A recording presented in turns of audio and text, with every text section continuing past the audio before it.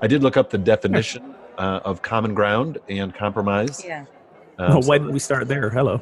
Yeah, well, I thought we'd navigate in the dark for a while, and then, So there you go. Bump around, break some furniture. Common turn the ground. lights on. We have plenty of bruises. Let's go ahead and learn the definition. All right, definition. Common ground. Opinions or interests shared by each of two or more parties.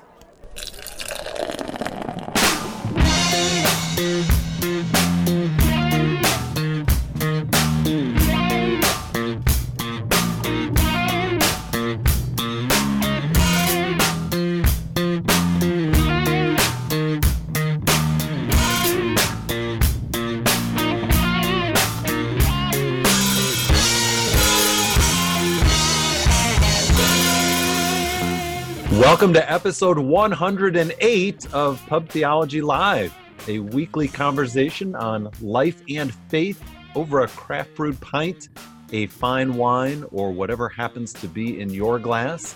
You can catch new episodes weekly as the Reverends Shannon Meacham, Ogun Holder, and yours truly, Brian Burkhoff, address and engage what's happening through a theological lens, usually with a good brew in hand. Pub Theology Live is happy to sponsor Vote Common Good, a rolling caravan of preachers, authors, musicians, and do-gooders who are inviting people to move from fear to faith and consider how their vote might be used for the service of the common good. They're in California until the election, and you can watch their rallies on Facebook Live. And don't forget to vote next Tuesday. This is our last show before the election. Yeah, vote. Go cast the vote for people like me who were not yet citizens who can't vote, but I'm becoming a citizen, so I'll be able to vote soon. Vote early and often for the common good.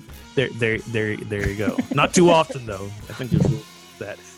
You can now show your love for Pub Theology by becoming a supporter on Patreon. Be a patron for us. Multiple tiers, multiple levels. You can get involved starting at $2. And depending on what level you sign up at, you can get some swag, and then you can also get access to some long form interviews we're going to start doing any day now.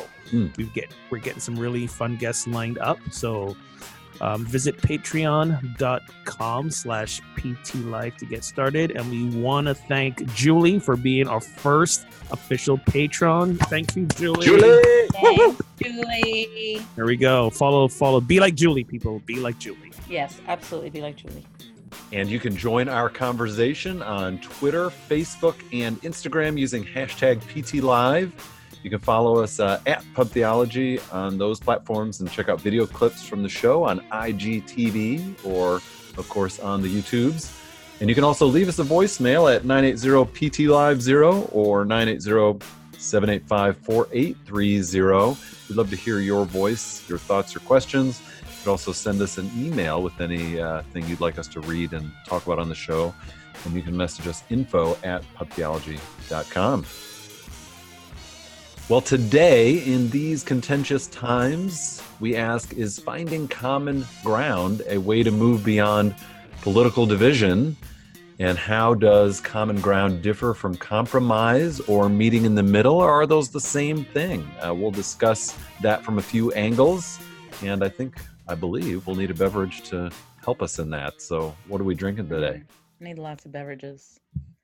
So I posted this on my personal Facebook wall. Today, Trump is in an effort to circumvent the 14th Amendment, trying to sign an executive order into law that makes children of people in the United States, born in the United States, from being citizens, which I just don't understand because, So to clarify what you just said, because that was a little confusing.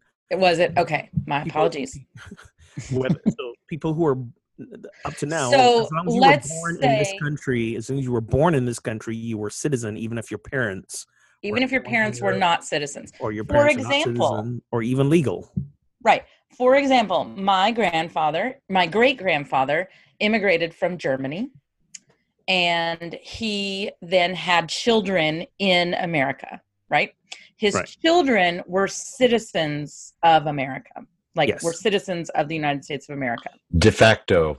Right. De facto. And therefore, my grandfather's son, was a citizen of the United States of America. His daughter, myself, is a citizen of the United States of America. And my children are citizens of the United States of America because of this law. And so by executive order, now, we all know Trump isn't going to go after German immigrant citizens. That's not who we're after in this law. But nonetheless, it got me thinking that, that means everybody could possibly be deported except for Native Americans. And as weird as that sounds, I have a beer called Foxy from Union Brewing Company. I was going to say, are we in the show already? We're in the beer part. I know. I did lose track of it. I'm still in the beer part. Here's the description of Foxy. Northern Native American tribes believed that the red fox was a wise and noble messenger. Other tribes saw her as a dangerous prankster. Foxy Red IPA is a bit of both. This sly girl creeps out of her den when the night air gets just a little chill and the autumn leaves begin to turn. Don't be fooled by the color of this Centennial and Columbus hops bursting with their piney and fruity resins. Combine this with a rich red ale to create a perfect balance of juicy hops and bready malt to usher you gently into the cooler months. The seasonal IPA won't be around long, so catch her if you can. I want to. I'm sold. Is that the bear bio or is that Shannon's bio? kind of lost track in the middle there. The Red Fox? The Red Fox. So, Foxy by Union Brewing Company. Union Brewing. Out of Baltimore, Maryland. Of course. Of course. What? Yep. And of course, the irony they just built a new one. If you want to come to town, it's great. They built a bigger brewery. Great. All right, Ogun, what do you got? I too will go on a little tirade like Shannon did, but shorter. Prepare. The irony of him wanting to do this executive order to stamp down on one of the reasons is the quote unquote chain migration.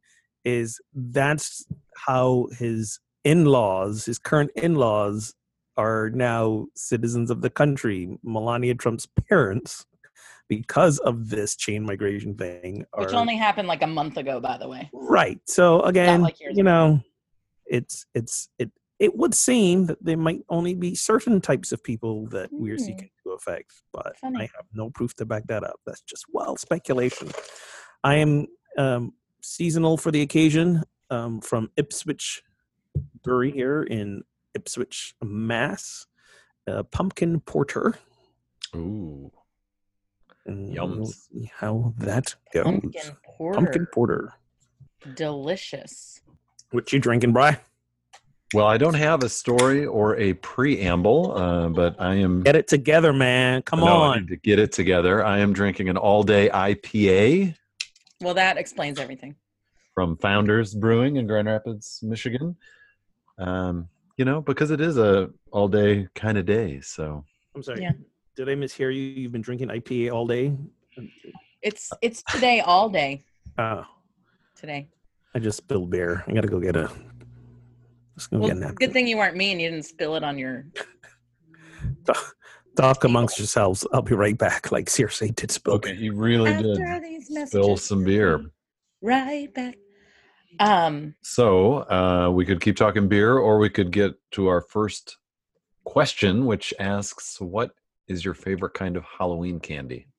I was trying to think, because, usually we ask this question and it's like specifically Easter candy or, and the only specific like Halloween candy I can think of is like candy corn, which I absolutely hate. Ugh. Today is National Candy Corn Day. I heard that on the radio. Is it really? I better get some. You like candy corn, don't you? I do like candy corn, and you mix it with peanuts and it tastes like a payday. Now that I actually kind of like I do. See? I have had that, but I don't like candy corn on its own. It's disgusting. Yeah. I mean, it's a bit, I prefer it with the peanuts also. It can be it is just like eating waxy sugars on its own. Yeah. It's just not, it's but not with good. The peanuts, to me, it's just so good. And I think the ratio has to be more peanuts and less candy corn. But isn't a payday, doesn't have chocolate? So it's like a payday without the chocolate? Nope, no, payday doesn't have chocolate. Baby Ruth, you might be thinking of. Maybe I'm thinking of Baby Ruth, yeah. Payday has no chocolate. So I do. I mean, I like. So there's like my regular candies, but I can't really think of anything specific on Halloween. So I steal all of my kids. I steal all of their Milk Duds Oh, of course. out of the bag. Of course I do. I love Milk Duds. And luckily, Maggie doesn't like nuts, so I get all her Reese's and anything nut related because I'm a big fan of nuts and candy. There you go. I'm a nutty girl. Nice. Now, see, I am not as big of a fan of nuts in candy, but I like nuts with candy. That isn't that the same. How are those thing? two things different? Although I do love Paydays, and I do love Okay. Baby Ruths, and those have nuts in them. So maybe I'm just making things Like up. But I don't Snickers like bars. I don't like peanut M&Ms, and I'm not crazy about Snickers. Huh.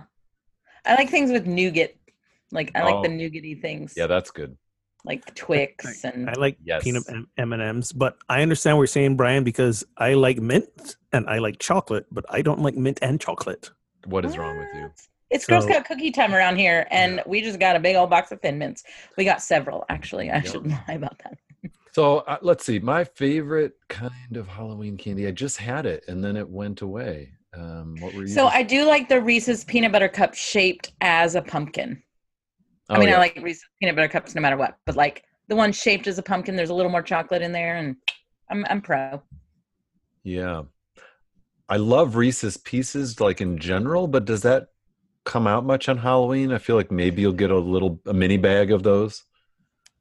I was gonna say, I think to love Halloween candy, you have to love candy in miniature. I was going to say, is there specific candy to Halloween, or is it just Candy corn. Candy corn. Okay, well, that's just fertilizer. Candy corn in the pumpkins, right? What? Yeah, candy corn pumpkins. All right, so I want a genetic test. Do people that love really hoppy IPAs also love candy corn? Like Yes. that we need a quiz on our page on that. Like We'll tweet that out right now. We'll Yeah. tweet it out. Like causation or correlation? yeah. Like is there something in your brain that says yes to both? Like, yes, I like both of these things. That is excellent. Because I don't like super hoppy beer and I don't like candy corn.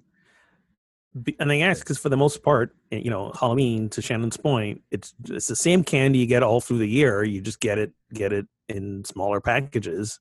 And nowadays, apparently, if you hand out smaller packages, these entitled kids are like, "Where's the full size stuff?" So that. So did I ever tell you? Oh, here's my favorite Halloween candy.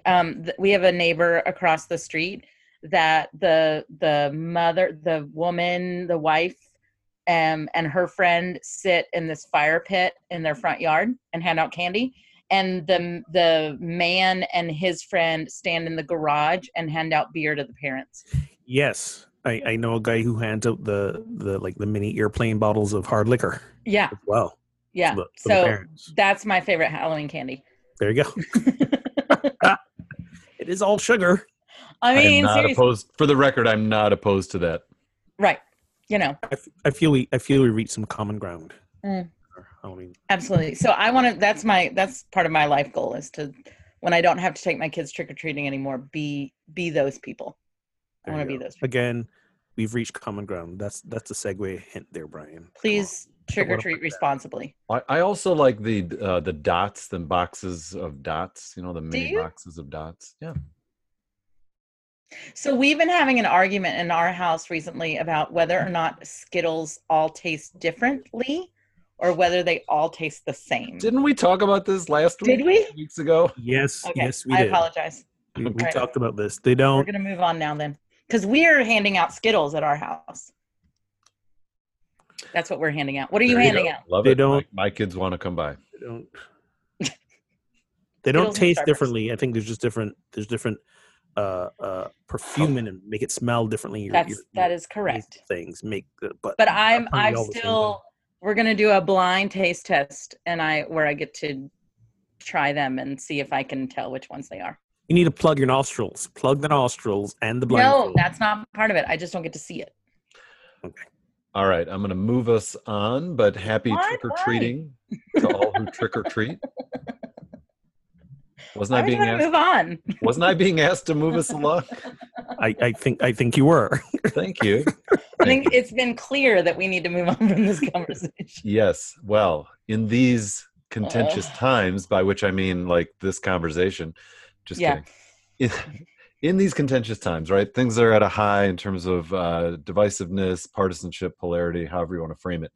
So is a solution to that to find common ground?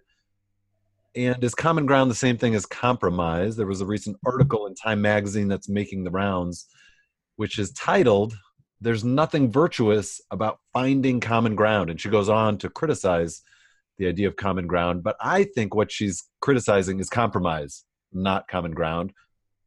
What do you think? Are those the same? Are they different? And what is the solution to moving forward when there's division?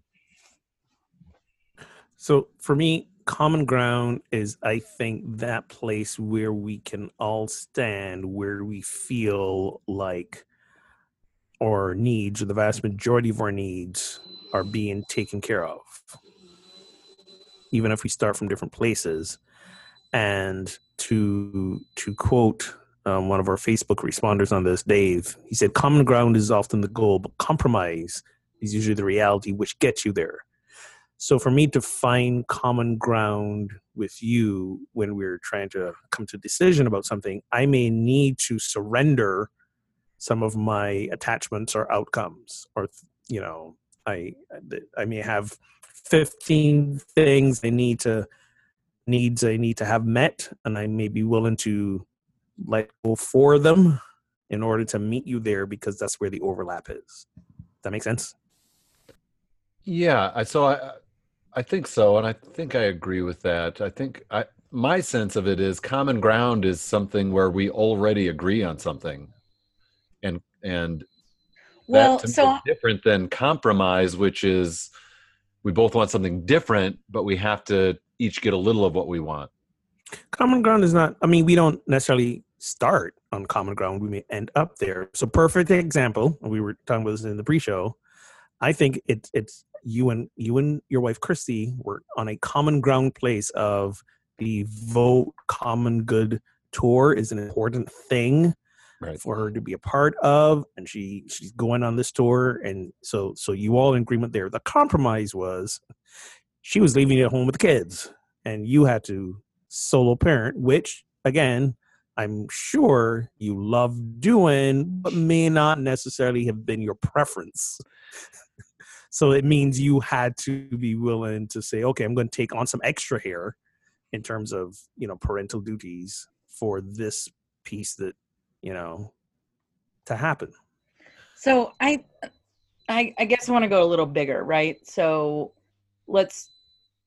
I'll talk about this in terms of an election, just because that's kind of, you know, where we are. So we want, I want the best for my family. So I'm going to make decisions and vote in a certain way that I'm going to do things that are best for my family. So I'm going to vote. Okay, we had this conversation of common good, and I'm going to vote in a way that are for the most vulnerable and things like that, because that's what's best for my family in terms of my values and my human family and things like that. Some people believe that what is best for their family is to vote in a way that lowers taxes and that puts, you know, even if it's fiscal responsibility or, you know, anti-choice rights or whatever else. That's well, we have to find common ground here. Is the common ground is we want what's best for our family. How we got there was different. The decisions that we make out of that is different. And I think that's what you're trying to say, Ogun, right? Like, we all want these basic principles. We all want, you know, let's take the Constitution of, you know, the pursuit of happiness and blah, blah, blah, like, you know, peace and justice, and how we get there is different. The compromise is what our legislators are supposed to be doing, right? They're then taking that step to say, this group of people believes we have a common theme of let's take safety. Let's take gun safety as an example, right? So everybody wants to be safe. This group of people says, I feel safest when I get to have as many guns as I want. This group of people says, I feel safest when nobody has guns. So the common is we want to be safe. How we got there is two different things. Yeah. Legislature then has to, or Congress or whoever has to find compromise to say, okay, we have all over here and we have none over here. How are we going to not necessarily make everyone happy, but how are we going to find a way to do this that is in the best interest of all people? Yeah, I hear you. And I feel like, and maybe it's just semantics at some point, but I would agree with that. So the common ground is that we want to be safe and not die, right? We already hold that value. That's common ground that pre-exists any decisions about how to get there. And I think you're exactly right. We have different ideas about what will accomplish safety, and that's where compromise comes in.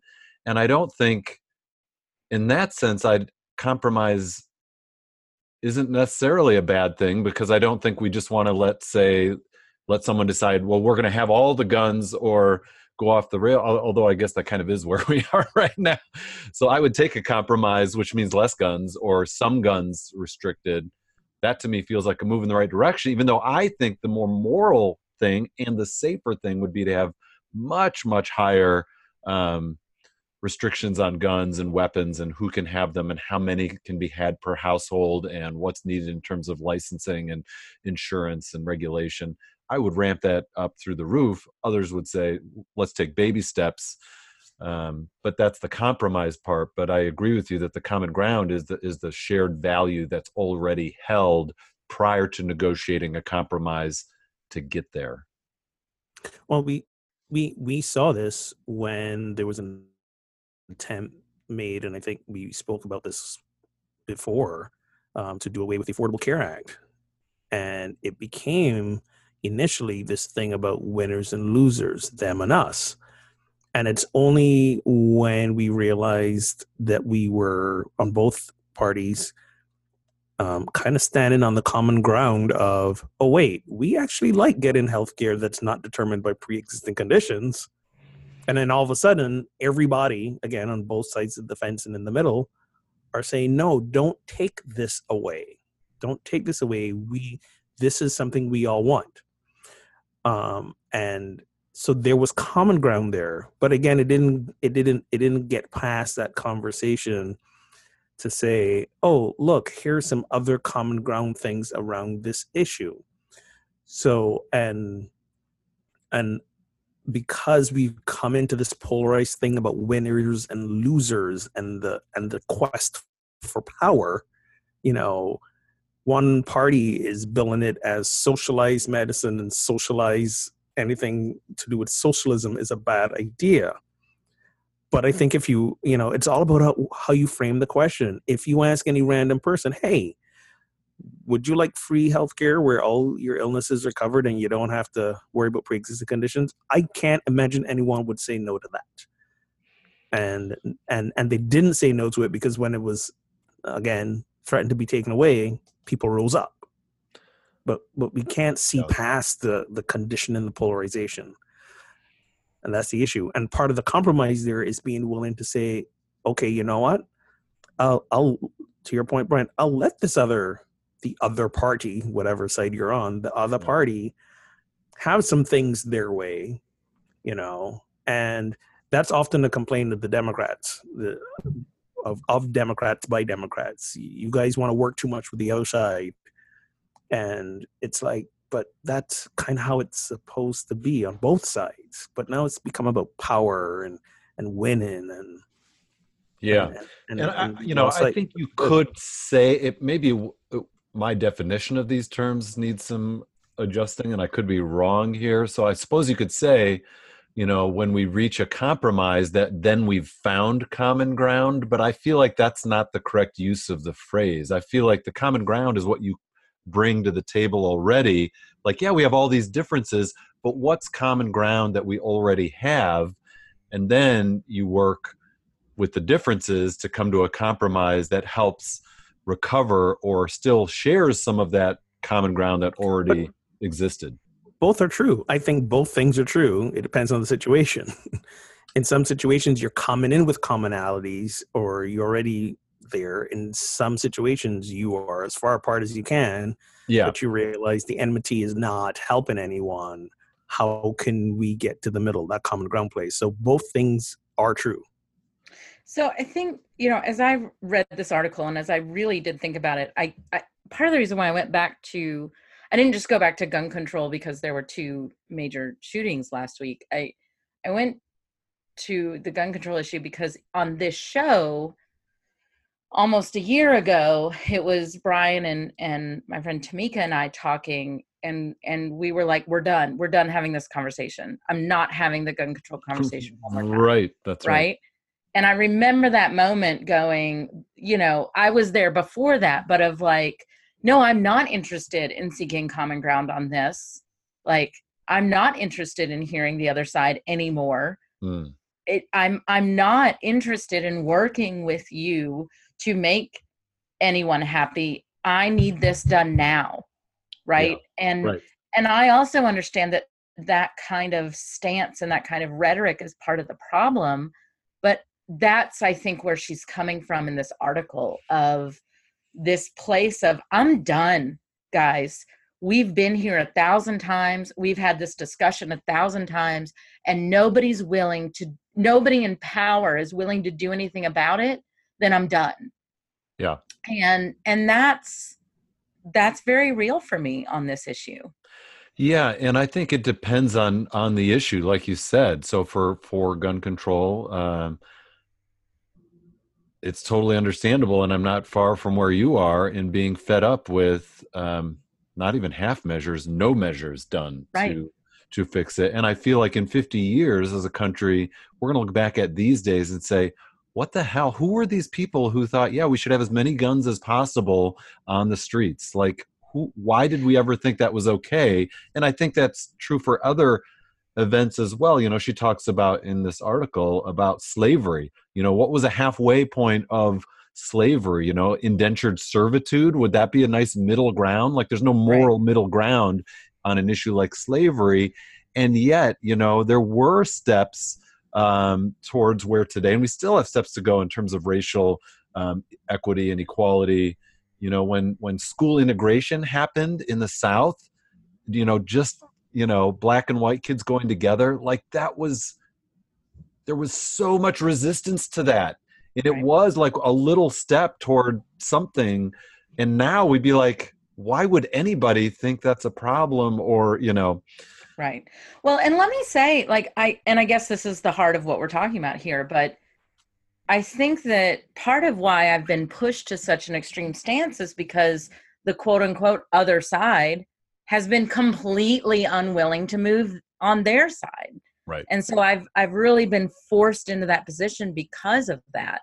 Whereas maybe if it really, I feel like we've gone so far in the other direction of no control whatsoever. Yeah, I don't even know what the word is there, right? Legislation or no restriction, or, we've gone so opposite in free reign. I can buy, automatic rifles in as many as I want with as much as I want in very, very little time, then until you're really willing to take that step, until you're willing to compromise. And again, I understand how this sounds, and I understand how hard this is when we both need to come together. And there's good people and bad people on both. I understand that. But I think you made the important point. It's about the people in power who are making the laws, because when you look at the surveys of people across the political spectrum, for example, increased background checks, that's a thing that has found 85% approval among everyone, both Republicans and Democrats. things like, banning the bump stocks. There's like some common sense gun safety proposals that people across the board are in favor of. But I think somewhere along the line, politicians stopped listening to people. Certain politicians stopped listening to what the people actually want and started advocating for what they could get paid for. And that's where it kind of went off the rails. Because if both parties came out tomorrow and said, we are going to join together on this measure to just increase background safety checks, there will be a small proportion of people who are up in arms about it. But again, when you look at the poll and the proportions and the surveys, the vast majority, and I don't mean like 70%, 85, upward to 90, the vast majority of Americans are in favor of it. They are in favor, but I think you won't see change until it starts affecting people's votes. Like if you don't get voted in because of this issue, then yes, it's going to change. But right now they're being bought by the gun lobby. And so they don't do anything despite the national sentiment for it. But if you didn't get voted in, then you can't take that money in the first place. So that's when the rubber, I think, has to hit. No, right. You won't see change until it affects their ability to be in power and their bottom line. Again, back to the Affordable Care Act. When people rose up and said, we will not re-elect you if you take away this from us, then all of a sudden they were paying attention. Okay. And I think part of the challenge with this issue too is, she's talking about the moral middle, right? So we're talking about moral values.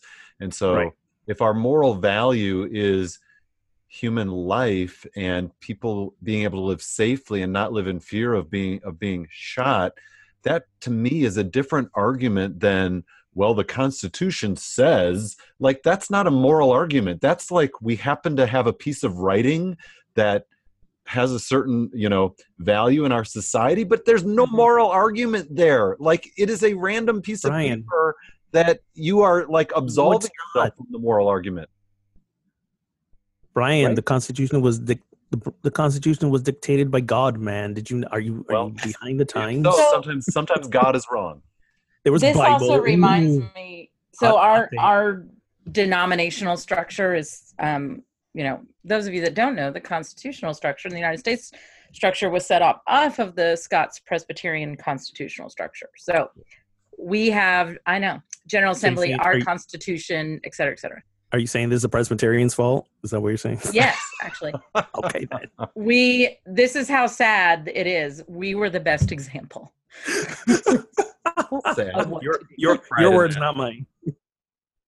So I was at General Assembly several years ago, and this was still when we were trying to vote out the rule in our Constitution that said if you were an unmarried person who, which at that time marriage was not legal for people in same-sex relationships, then you could not be ordained, and it was illegal for you to be ordained. And we were not allowed to do same-sex marriages and things like that, even blessings within the church. And we were trying to vote this out. And this issue had been on the table for years and years and years. And after the vote, it was voted no. It was the last year it was voted no. The next year it was, or 2 years after that, we meet every other year, it was overturned. And after the vote, several people in the room, one of them, a very dear friend of mine, was very upset and she was crying. And several people came up to argue with her, or not argue with her, but try to comfort her, literally, by arguing that it wasn't that they were against the principle, it was that it was bad, the overture was bad, right? So like the language was bad, or the semantics of the overture was bad, right? Or it had improper grammar or some bullshit, right? Yes. Like that's why we voted no. Yeah. And she just she was like, I'm sorry, I want to punch you. Please get away from me. Like, I mean, she would have never, but that's what I feel like we're arguing about right now. It's that like there is a common sense way to do this, and then there is the intention and the rule and what it would mean for people, and then there is the little, like, you've got caught up in the minutia and the literal words. And by the way, Right. if we want to get caught up in the minutia, let's talk about the Second Amendment and what it really says, No doubt. and et cetera, et cetera. So if you want to play that game, I can play that game with you. Boom. But don't whip that out and then not be able to back it up. It's the same people that, use scripture against other people and all of that. We can't do anything that literally. It's just not a morally compelling argument, right? There's like, tell me why it's better for more people to have more guns. And if they say something like freedom, sorry, that's not a moral argument. Right. And that's the difference, And the aspects of the article that I agree with her on is that they are certain, and I think we were saying this, extremes that we don't find middle ground on. Outright discrimination, racism. We just saw the example this weekend of racism at its extreme horror with the shooting in the synagogue in Pittsburgh. Right. Those things. No, we don't find middle ground with people whose foundational way of being is bigotry. That's right. I agree with that. Now on the gun issue, that's not a bigotry thing, and I can see that, and I can hear that. I can make compromise on that. I can hear about that. We're actually having the beginnings of a debate in our church right now about the American flag. Mm-hmm. We have some veterans in our church who said the flag is value. It has meaning and value to them. Right. Could we hang a flag? And we got other people in our congregation who were like, no, because this flag is a symbol of, they took to the extreme, right, racism and bigotry and all of that. And I said, well, no, because what you've just done is you've let one side define what this flag means for all of us. We all live in this country. Yeah. This flag is a symbol that represents this nation, and it represents different things to different people. When I look at the flag as a non-citizen, what it means to me is, here's a country that allowed me to come here, mm-hmm, to work, to find my life purpose, to get married and raise an amazing child, to be here, to allow me to express and contribute. I pay taxes, and I've given to this, that welcome me with open arms. I know that's not every immigrant's experience, but that was mine. I came here and I was educated without a problem.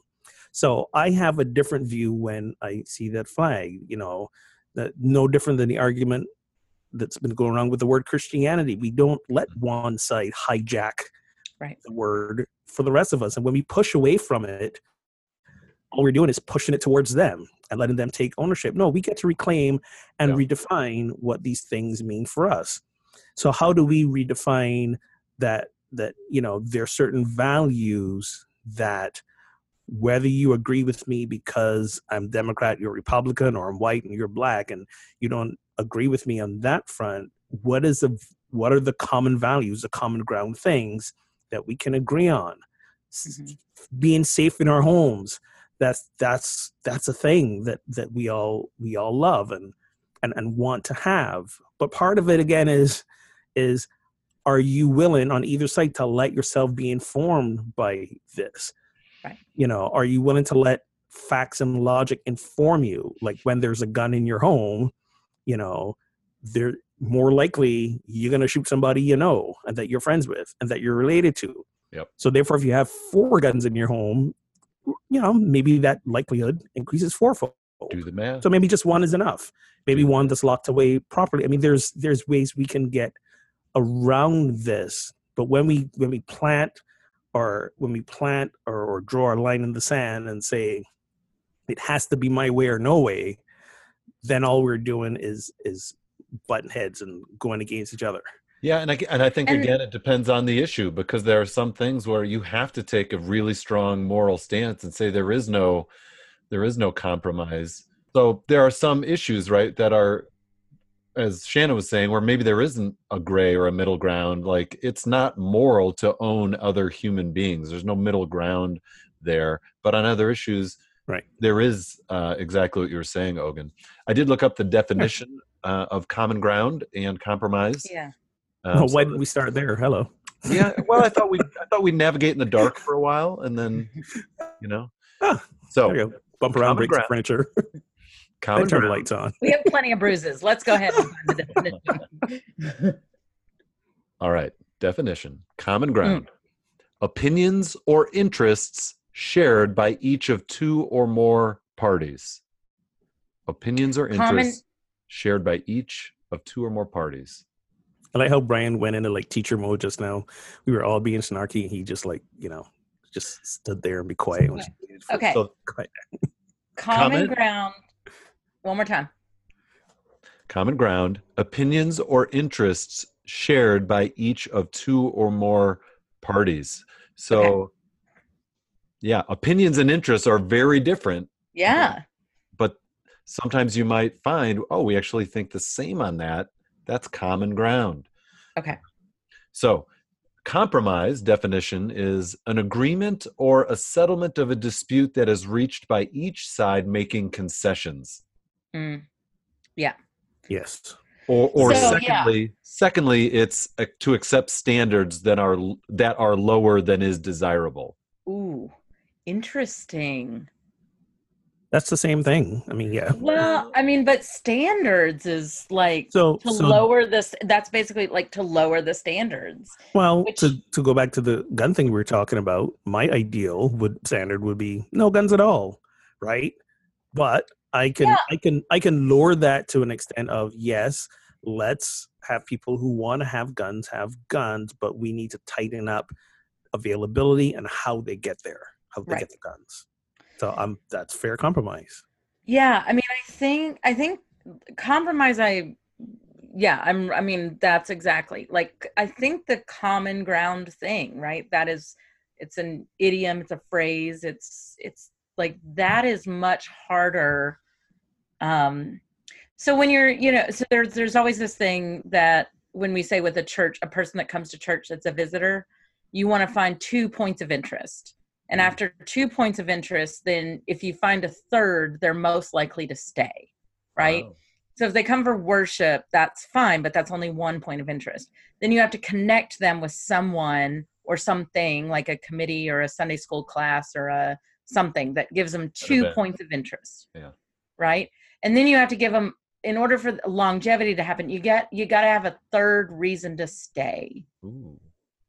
And so if your points of interest are, it's close to my house and blah, blah, blah, and I like the pastor, well, that's not longevity. That's not going to go long term.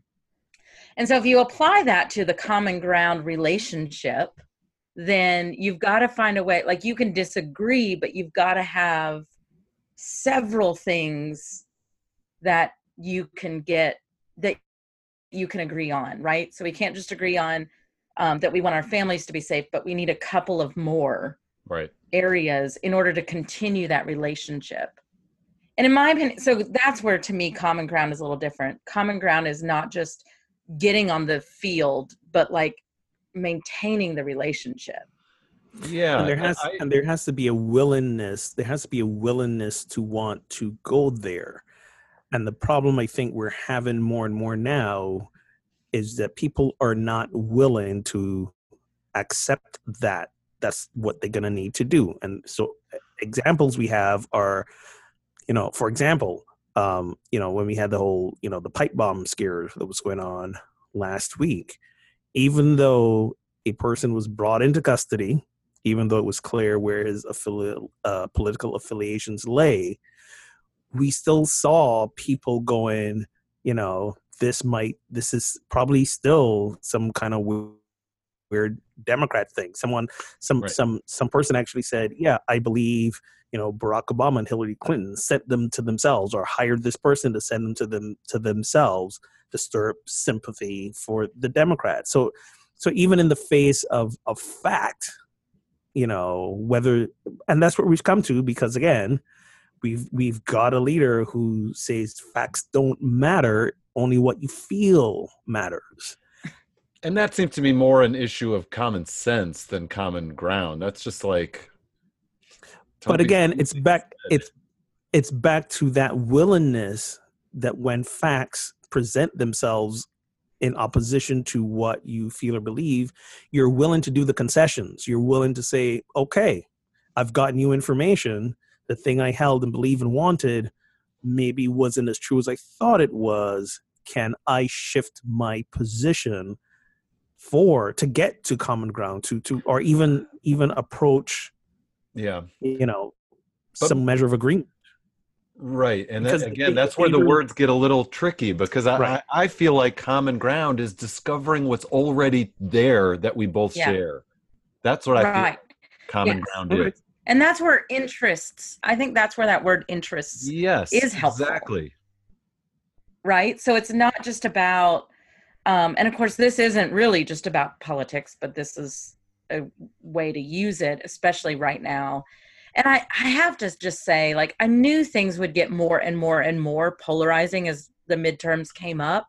And I feel like the next 2 years is just going to be even worse.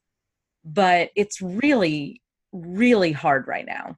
And I just want to name that, Yeah. And I mean, again, I'm getting maybe this is where I'm being a little bit anal, but I'm getting hung up on this article where I feel like I agree with her when she's talking about compromise and certain moral issues. Compromise is not a virtue, because it's just either there's a moral path or a completely immoral path. So I 100% agree with her. I just wish she hadn't titled it common ground. There's nothing virtuous about finding common ground, because I feel like common ground is a virtue. It is great to discover common ground because it's something we already agree on.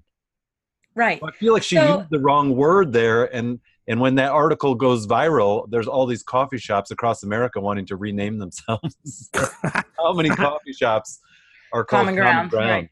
Yeah. No, but I again, like I think you're absolutely right. She misused the term. I don't disagree with you or with her. And I also was that little girl. Like I have to admit, I didn't do so much to like stomp out of a car at 5 years old and refuse to go anywhere. But that was a great story though. Oh, it's a great story. Y'all will post the article on our Twitters and whatnot. But I love everything about her, but I agree. Like, I think common ground, I heard an NPR story this week that said that families at Thanksgiving over the last 2 years since the, what was that, 2016 election, have Thanksgiving dinner. If you have contentious relationships with your family politically, the family dinner gets cut short at Thanksgiving by an hour and a half. Wow. An hour and a half because of it. Yeah.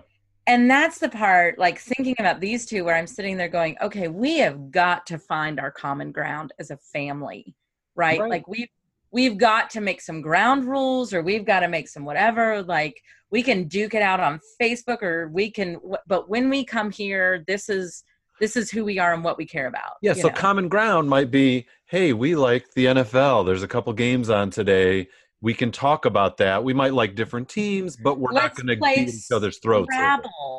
Right. Let's talk about grandma. Let's learn a new card game. We just learned 5 Crowns. My uncle taught it to me. I really love it. It's so much fun. So much fun. Like, so, introduce a new card game. Teach it to all your cousins. Like, I was with my cousins a few weeks ago for the first time in years and years and years. And my cousin said to me, it's so nice to be around people who have as many freckles as I do. And it was just like, oh, because he looks, his arms look more like our side of the family than his dad's side of the family. And he's around his dad's side of the family all the time. So just why not? Right? Like, just have a different conversation. And that's the common ground to me. And that's the place from which, if you're going to speak truth to power, speak truth to power. From that relationship. Yes, from a place of relationalness, from a place of oneness, from a place of, regardless of where you stand, we all know here are some human values that we all cherish, whether we can agree how we get there or not. And part of what we're finding is that as we go on, we're just becoming increasingly exhausted. Yes. And a lot of times then it's only the people on the extremes, either extreme is only the people on the extremes who are still being vocal and loud, which is contributing to the separation and the disparity. And, you know, but to your point, it's one of those things where you got to take some time to take care of yourself, make occasion when the hot button topics are not on the table. Literally anything else. And I think that's a great, we are approaching a time of the year in which when you have a family of opposing political views, you dread. And I totally understand why. And I'm really not asking you to ignore those things. Right. What I am saying, so I will say this, during the time, we had my grandmother's 90th birthday, and then all the cousins decided we were going to go out to a bar and we got a drink. And it's there are 11 of us, and it's the first time we've been together in a really long time. And we were all sitting at this huge table, and my sister has an iWatch, right? And she's like, oh, Brett Kavanaugh was just confirmed. And I said, can we not just for an hour? Like, I just can't right now. Like, I knew it was going to happen. I knew it was coming. I knew I couldn't handle it in that moment. Right.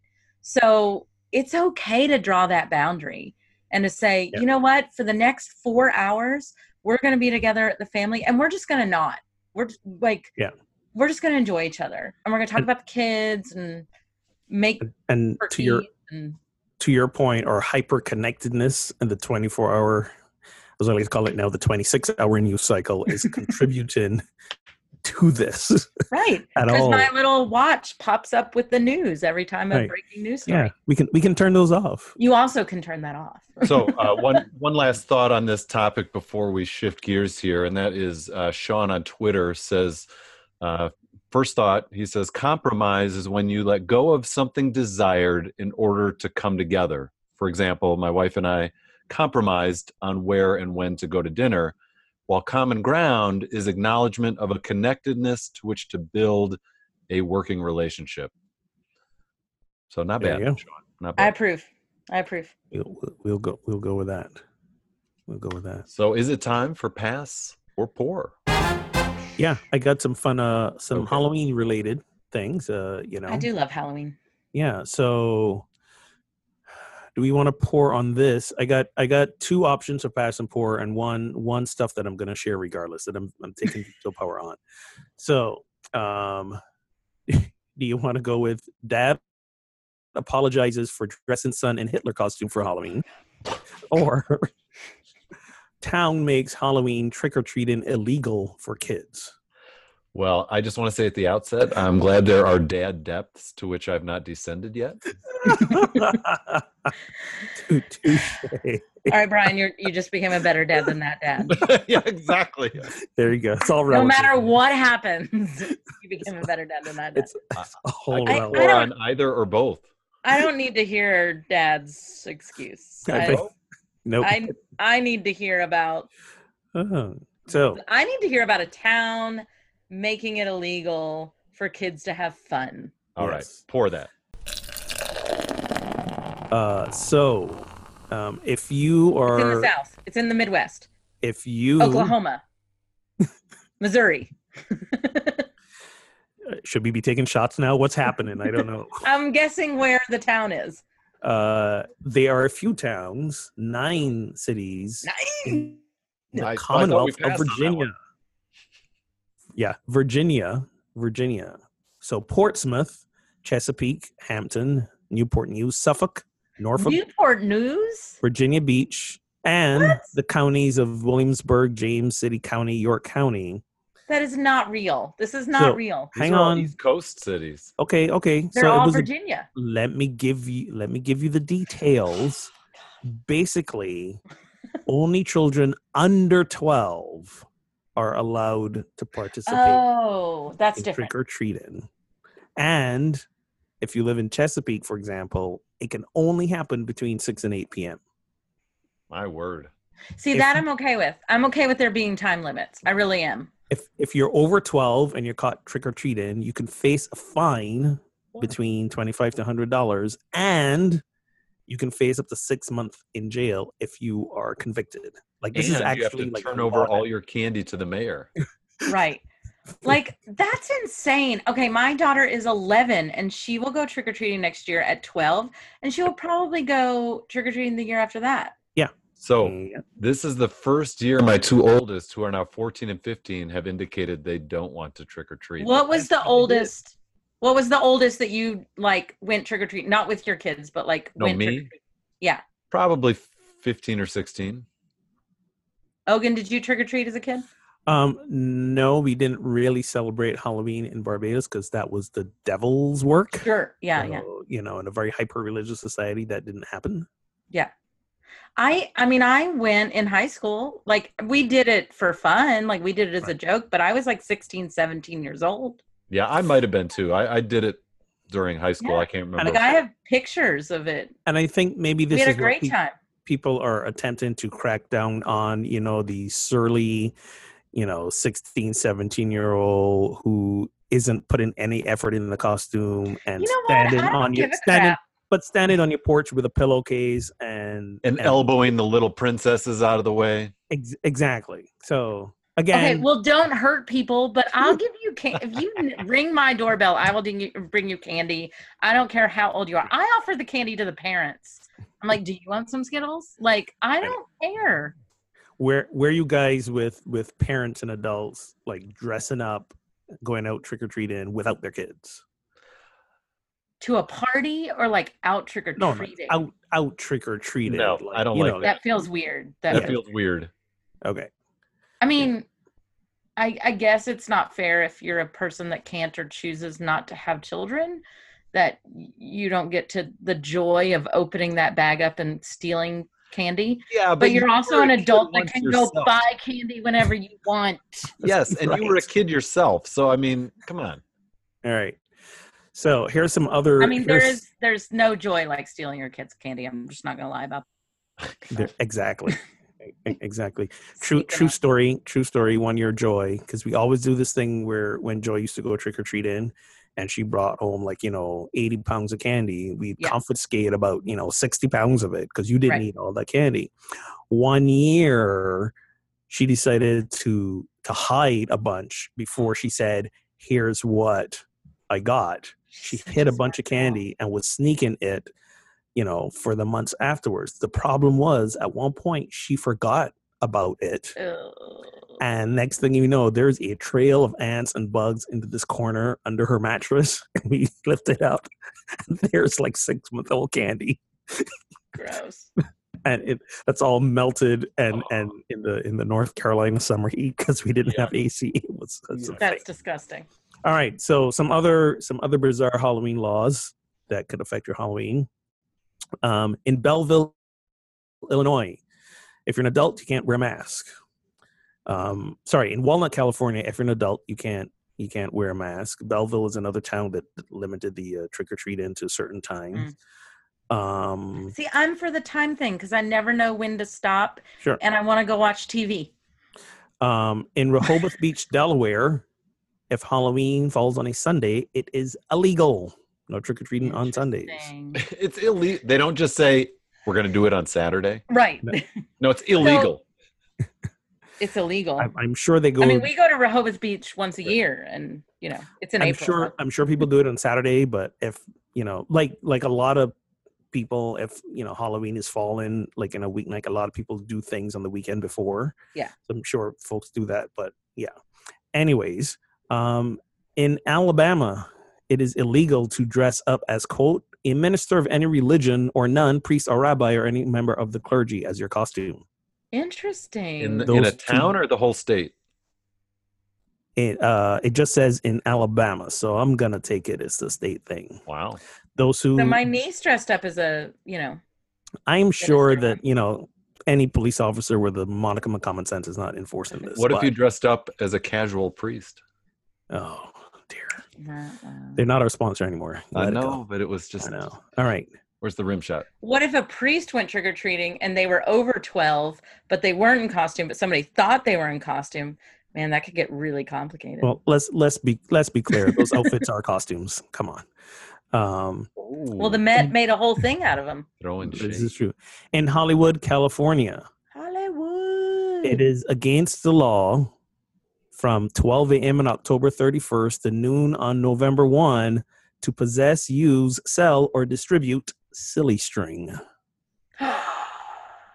So people have to like pull it off the shelves in their stores? Can't do the silly string. To I'm sure possess it? 1 year people went nuts with the silly string and they're I'm like, sure. we're done. I hate silly Oh my string. goodness. So you're giving us like some random interesting things, but there's nothing to pass or pour. It just kind of is what it is, right? Well, I told you this Well, is this the was one the I'm article. vetoing. This is the one I'm pulling the veto on. Oh, I got you. Yeah. No, the pass and pour were the other two at first. I got you. All I'm All right, just- now we're just random Halloween facts. Random weird Halloween laws. Love it. Great. Thank you. And the last one, we're going to France for this.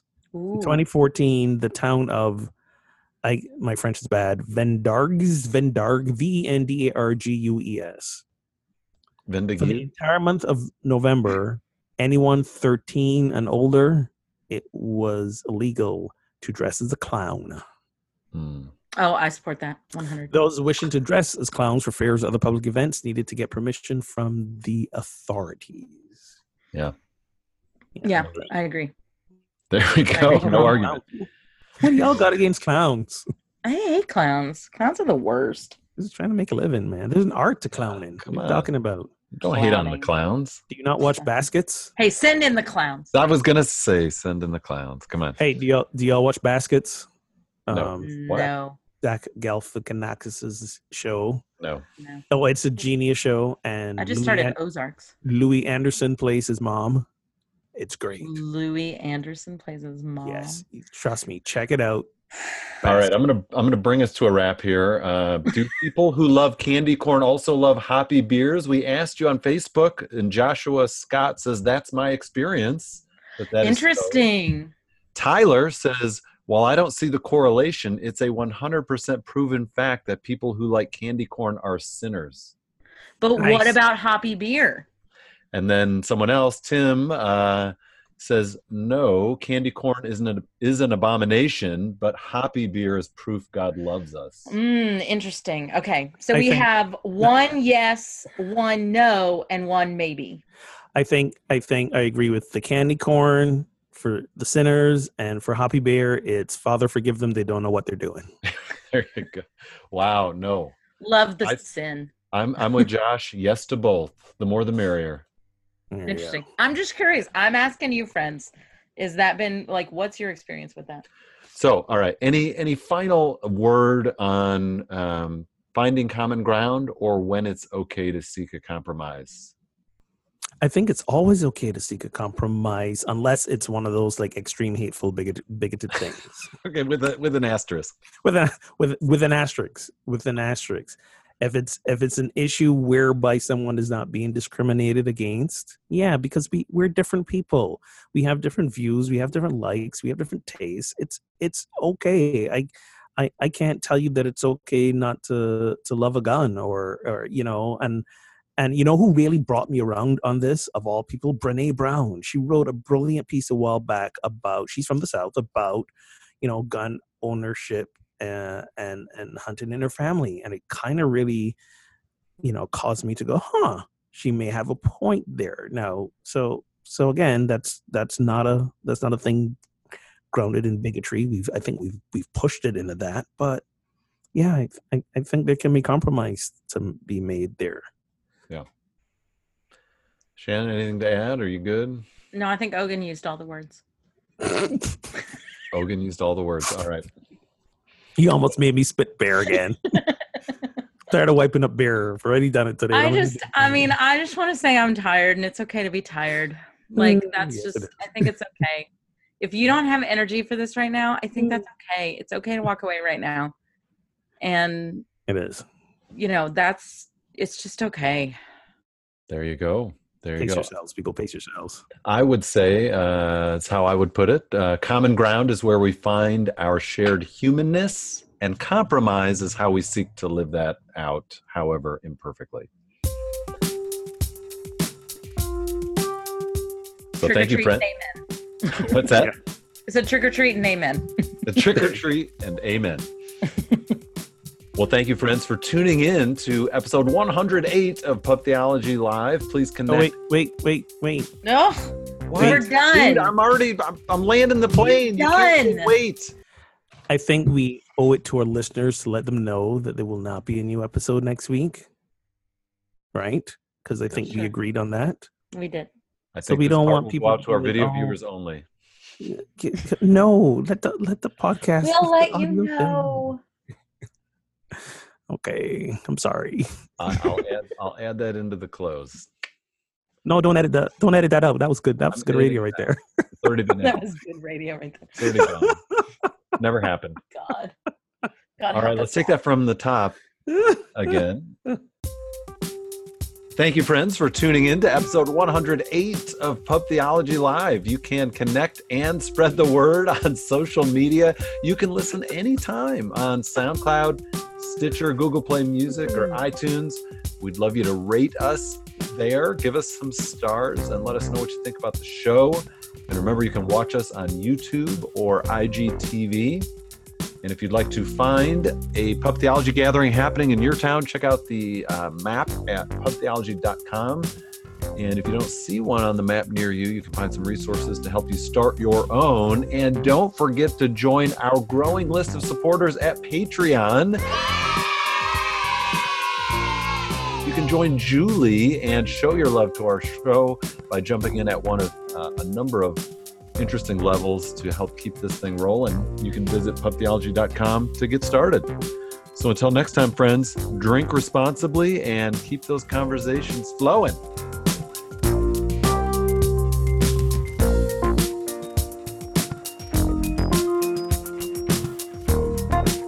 Brian chugs his beer. Didn't mean to interrupt your awesome plane landing. Right now. Hey, Brian, I've noticed this the last couple of times. I need you to say conversations for me. Conversations. Okay, that's what I thought. You don't say the N. Conversations. Or the R. I don't know how you say it. But conversations. There's an He's R. saying, no, the S. He's making his S a Z.